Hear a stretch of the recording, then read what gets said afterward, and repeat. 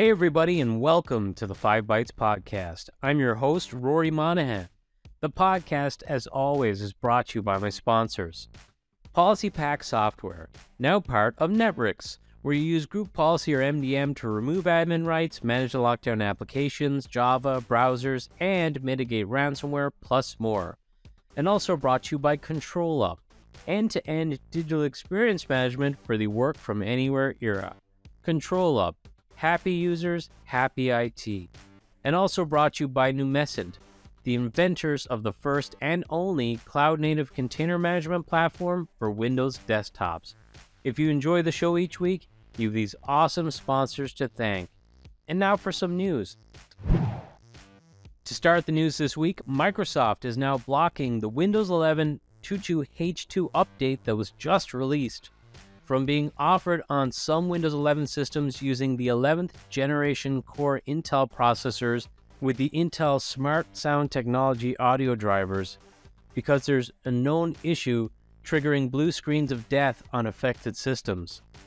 If you have an available driver update for your Intel Smart Sound Technology audio drivers, you may be able to install that and move to the Windows 11 22H2 update without any issue. But if there is no driver update available to you that specifically addresses this issue, then Microsoft recommends not to manually update affected systems to Windows 11 22H2 using the Media Creation tool or the Update Now button until the problem has been addressed and the safeguard is removed. BleepingComputer.com also reported that the Windows 11 22H2 update is also causing a significant performance impact on systems with NVIDIA GPUs, with users reporting stuttering and massive lag while playing games due to substantial drops in CPU usage.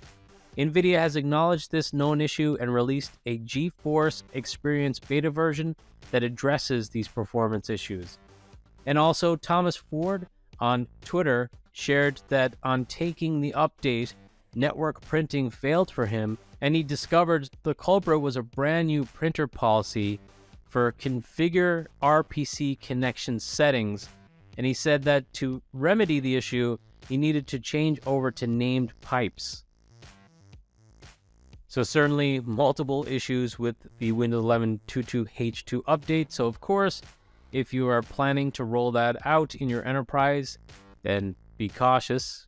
Not sure how many enterprises are actually on Windows 11 yet, but even if you're using it on your personal device, maybe just be aware that there are some issues still and maybe hold off for a few days or weeks.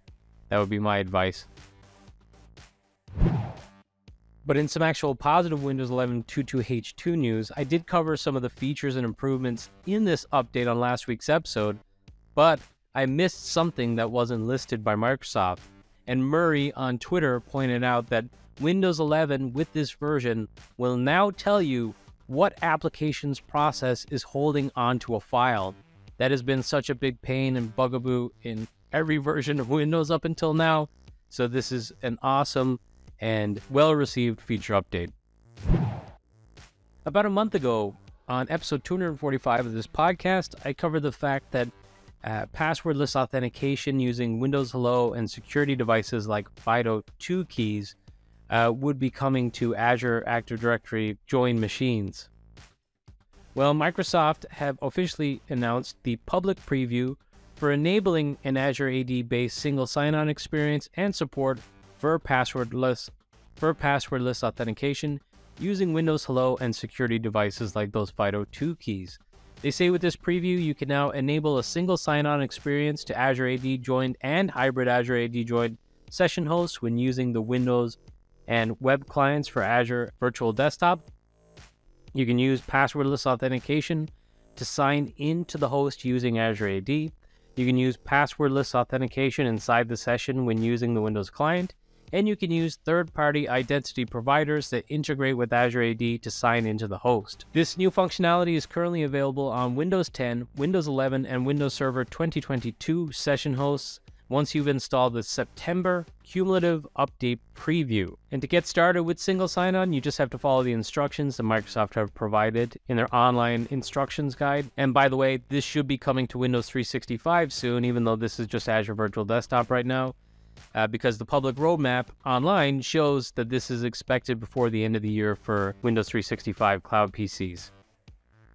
And as Meryl Fernando on Twitter states, this is potentially big news for FIDO2 and RDP in general, because presumably if it can work for Azure Virtual Desktop, which uses RDP, I would think this could be used more widely just for virtual machines hosted in Azure as well, and hopefully via the RDP protocol.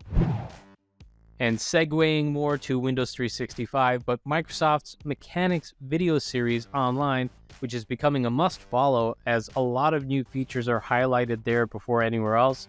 But they just shared an all-new Windows 365 app that will be coming to Windows 11 and should also be available for Windows 10 soon too.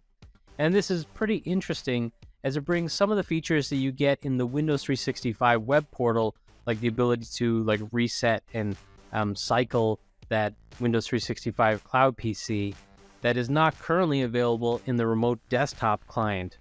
But it also makes it clear that there's somewhat of a split between Windows 365 and Azure Virtual Desktop, at least from a consumer and a consumption standpoint. So I guess we'll probably hear more about this Windows 365 app in the coming weeks, possibly at Ignite. As they do every month, Microsoft provided their monthly updates, or list of updates included with Microsoft Intune for September. And it really frustrates me that there's an Intune, what's new, and it's under Mem. It's just, the branding is just horrible. They really need to pick which name they're going with because it just creates confusion. But while I didn't see anything that I felt merited specifically highlighting this month, I did see a note in there that was a good reminder, and it could be a reminder to everyone. But Microsoft Intune will be ending support for Windows 8.1 on October 21st. So that's October 21st this year. After that date, technical assistance and automatic updates that help protect your devices running Windows 8.1 will no longer be available. Additionally, because the sideloading scenario for line of business apps is only applicable to Windows 8.1 devices, Intune will no longer support Windows 8.1 sideloading. Of course, sideloading is installing and then running or testing an app that isn't certified by the Microsoft Store. In Windows 10 and Windows 11, sideloading is simply setting a device config policy to include trusted app installation. And just kind of more general, but you should be aware that support for Windows 8 ended on January 12, 2016, and support for Windows 8.1 generally will end on January 10th, 2023, so the beginning of next year. Microsoft 365 apps are no longer supported on Windows 8 or Windows 8.1 after they've reached their end of support dates, and they say if you're an IT pro responsible for deploying Office in an enterprise, you should see Windows 8 end of support and Microsoft 365 apps and Windows 8.1 end of support and Microsoft 365 apps guidance and advisories from Microsoft. Hopefully not much of an issue. I don't know too many enterprises that adopted Windows 8 or Windows 8.1 anyway, and most of those probably have already moved to Windows 10 at least. So I'm hoping anyone listening to this has not rolled out Windows 8.1 and still has that in their environment. And while I am discussing an Intune update there and an Intune specific announcement, even though I also included some general Windows 8.1 end of support information, I figured the next story should be around Configuration Manager. So on the Configuration Manager and Intune Together side of things, Microsoft unveiled this week that they have included a new pretty granular role-based access control from Intune for viewing and managing cloud-attached Configuration Manager environments and clients. They stated customers had raised concerns that when enabling the attachment to provide line of sight to Config Manager client devices in Intune, the level of access those in Intune got was too great, and it should have been more least privileged. So with version 2207 of Config Manager and Enforce Configuration Manager RBA for Cloud Console requests that interact with Configuration Manager option now exists. That was a mouthful. So essentially, you're able to enforce a more granular role-based access control so that people in Intune who maybe you don't want to have certain visibility of those clients will not have it. There was a lot of news from Citrix this week, and in the first bit of news from Citrix, the Connector appliance for cloud services was launched. They say that the Connector appliance is a Citrix component hosted in your hypervisor, and it serves as a channel for communication between Citrix Cloud and your resource locations, enabling cloud management without requiring any complex networking or infrastructure configuration. Connector appliance enables you to manage and focus on the resources that provide value to your users. The Connector appliance provides various different functions, including a preview of the hypervisor management service that enables you to manage updates to your Citrix Hypervisor 8 cloud pools from the cloud control plane. The image portability service, which I believe is built off the top of Citrix App Layering, but specifically for providing flexibility and helping you move images across various different clouds. And also Citrix Secure Private Access, which enables administrators to provide a cohesive experience that integrates single sign-on, remote access, and content inspection into a single solution for end-to-end access control.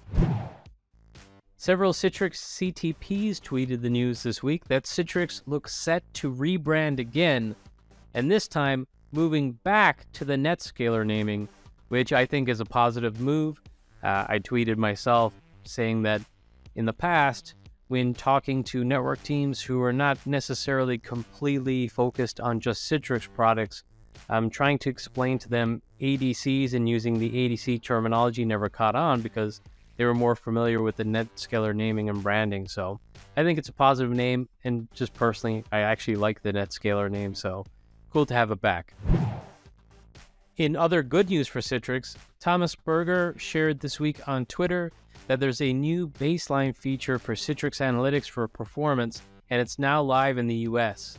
He says that it helps you understand trends in your DAS environment related to session failures, responsiveness, and logon times, so you can act before a glitch becomes a major issue.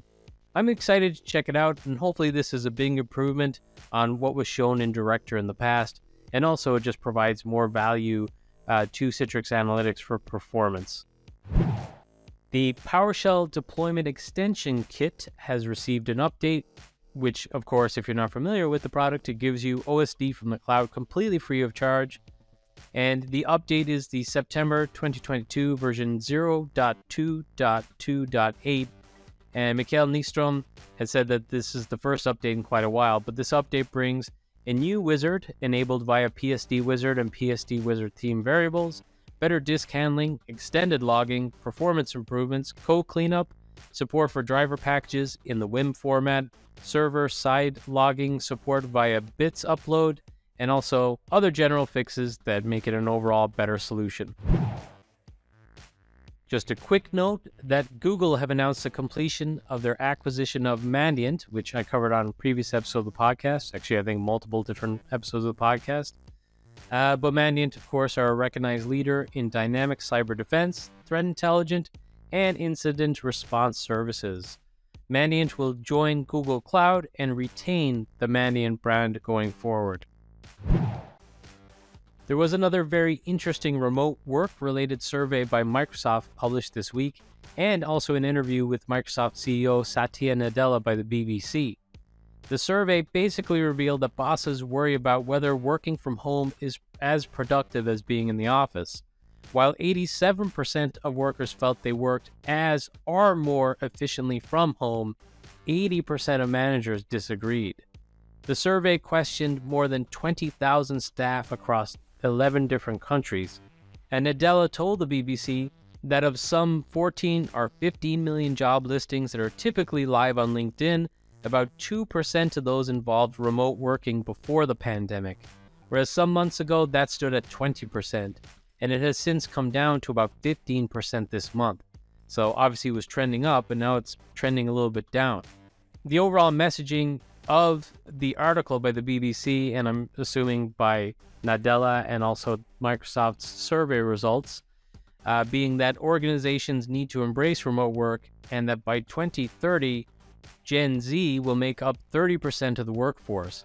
Expectations are changing, and there is a staffing crisis putting the onus on employers to make their roles more attractive to fill those jobs.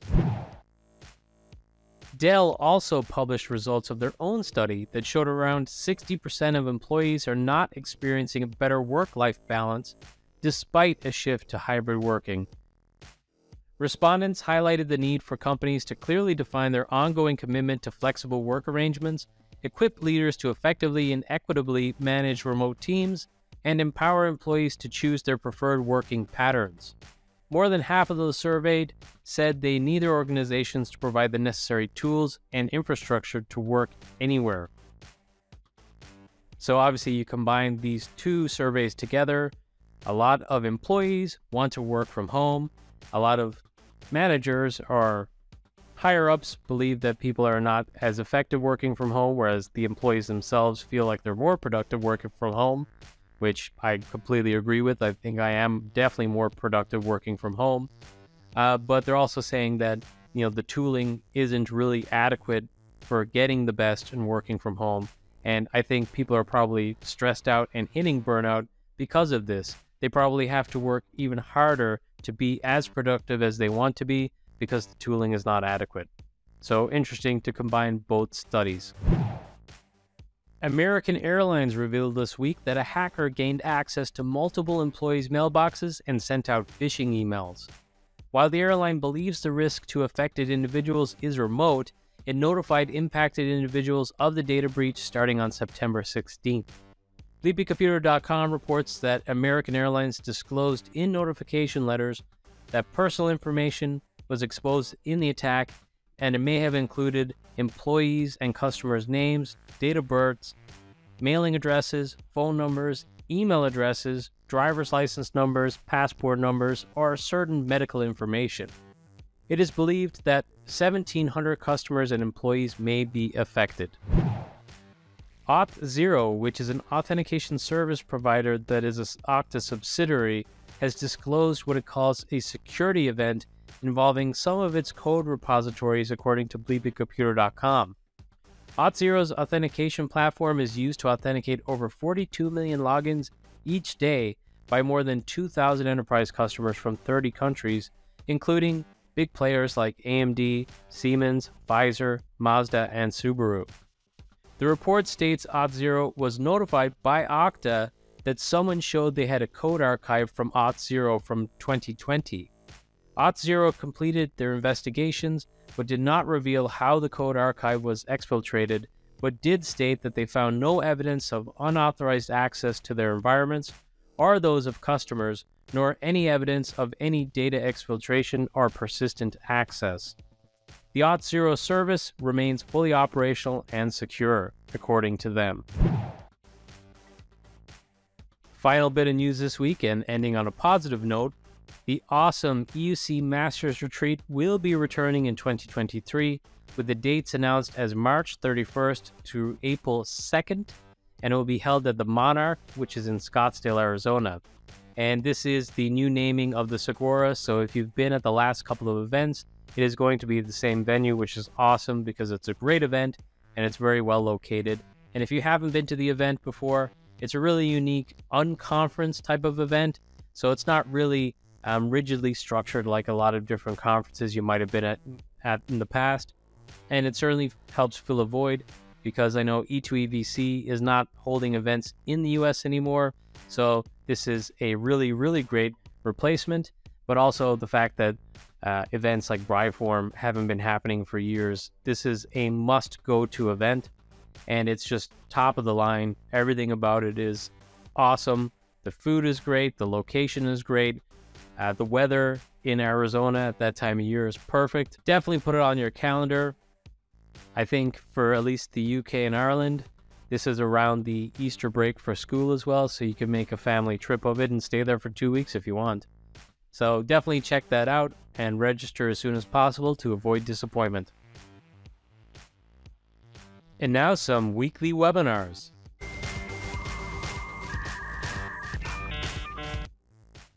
So I hope you'll excuse me using this for a little bit of self-promotion, but I find myself in a pretty odd scenario, for me at least, where I'm actually speaking at 2 different events this week. Both are online. Firstly, I'm speaking at a Numescent webinar with my buddy Ryan Will, who I actually presented with back in 2014, I think it was, at Bryform. So excited to get to present with him again. And we both now work in Numescent, which is awesome.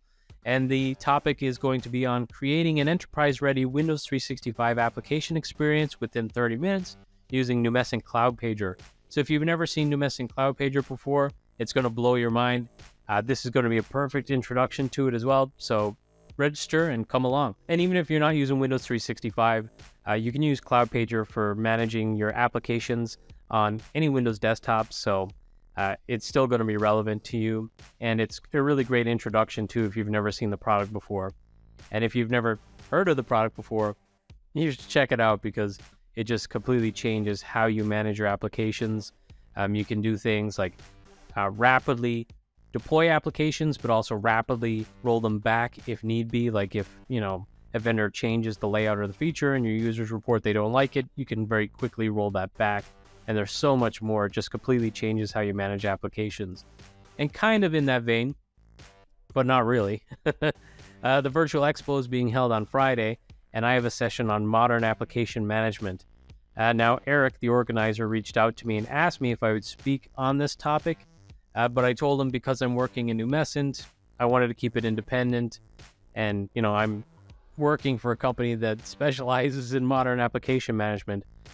So I just told him that I'm going to focus my presentation pretty much mostly on Microsoft Endpoint Manager, the different features and options within that. I'll talk about a little bit about Cloud Pager, but not a whole lot, and I won't take questions on Cloud Pager because I definitely don't want it to be a platform for promoting my employer. This is going to be a personal independent session. So if you want to learn about Cloud Pager, definitely go to the Numescent one. But if you want to hear me just talk about general modern application management, and specifically Microsoft Endpoint Manager or Intune, come along to the Virtual Expo. And you can register for both, and I'll share a link to registration for those with this episode, which is episode 249, and you'll find that on 5bytespodcast.com. Just click on episode 249 to get to the links. And now this episode's scripts, tricks, and tips. First up this week, Mariah Sandbu shared his work on a visual overview of Azure Active Directory and integrations and endpoints. So it's a really nice visual that puts together a lot of that picture that's going to be relevant to so many using Azure Active Directory. It looks like it's a work in progress, so follow Mariah Sandbu on Twitter to keep up to date as it improves and he adds more to it. And you can follow him on Twitter. That's at MSANDBU. And again, sorry to promote some of my own work, but I actually published a new blog on my site, rorymon.com this week, where I cover accelerating your MSIX adoption with Remo 3. So Remo 3 is a pretty cool product that not only can automatically convert your applications to MSIX, but you can actually export your applications into something like Intune to pre-stage that for deployments. And it also provides some information because it does not just like a static test for application compatibility and success of those applications running on your target system, but it actually does a proper smoke test, and it will report back if an application has issues that you need to look into, or if the application successfully tested in the smoke test. And if it did successfully test, then you can proceed to export. And if it didn't, you could just maybe manually export and download that package and test it yourself to make sure there's no problem before then deploying it however you want. And I'll also show a little bit of Remo 3 at my Virtual Expo session, so if you want to see it there, definitely register for that. Swift on Security had a nice and timely security tip, which is notice to make sure all your VDI, which I guess is the virtual desktops, have unique local administrator passwords every time they're, so obviously the nature of these desktops, if you're updating maybe a parent VM, you want to make sure it's always got a unique password, and also anytime a VM is being spun up, that each instance has its own unique local admin password if possible. And to promote again some of my own work, but I posted a blog for Numescent this week on eliminating obstacles to packaging and deploying legacy applications on modern operating systems using cloud paging. So cloud paging is a pretty cool container technology because it's so flexible in terms of the isolation. It's very unique in that you can go from not just like full isolation and maybe include things like obsolete OS components that an application requires, but you can also even get to the point of installing files or components of applications locally as well. So essentially running non-isolated. So it marries kind of both worlds and it ensures the highest rate of compatibility, but it also provides a great opportunity to migrate forward those legacy applications that are just stubborn and will not work on your modern operating systems. And kind of another topic that I'll be covering during my virtual expo session, but Nate Hutchinson hosted a blog this week on deploying Winget, that's Windows Package Manager apps, with Microsoft Endpoint Manager and auto-update them too. So very cool. I've featured several blogs by different people on this topic, so it's cool to see that it's gaining traction. The awesome Patrick Matola shared his PVS Kopoi. I hope I pronounced that right. I do not speak the language, obviously, but it's a really cool tool for managing and replicating your PVS vDisks. And finally, thank you to Trevor Tai for this next one, who has a blog on if your RDP is periodically freezing in Windows 10 and Windows Server. He's found a way to stop the disconnections, well, mostly stop the disconnections and freezing from the RDP client. So check out his blog if that's something you're facing. That's it for this episode of the podcast. Thank you all, as always, so much for listening.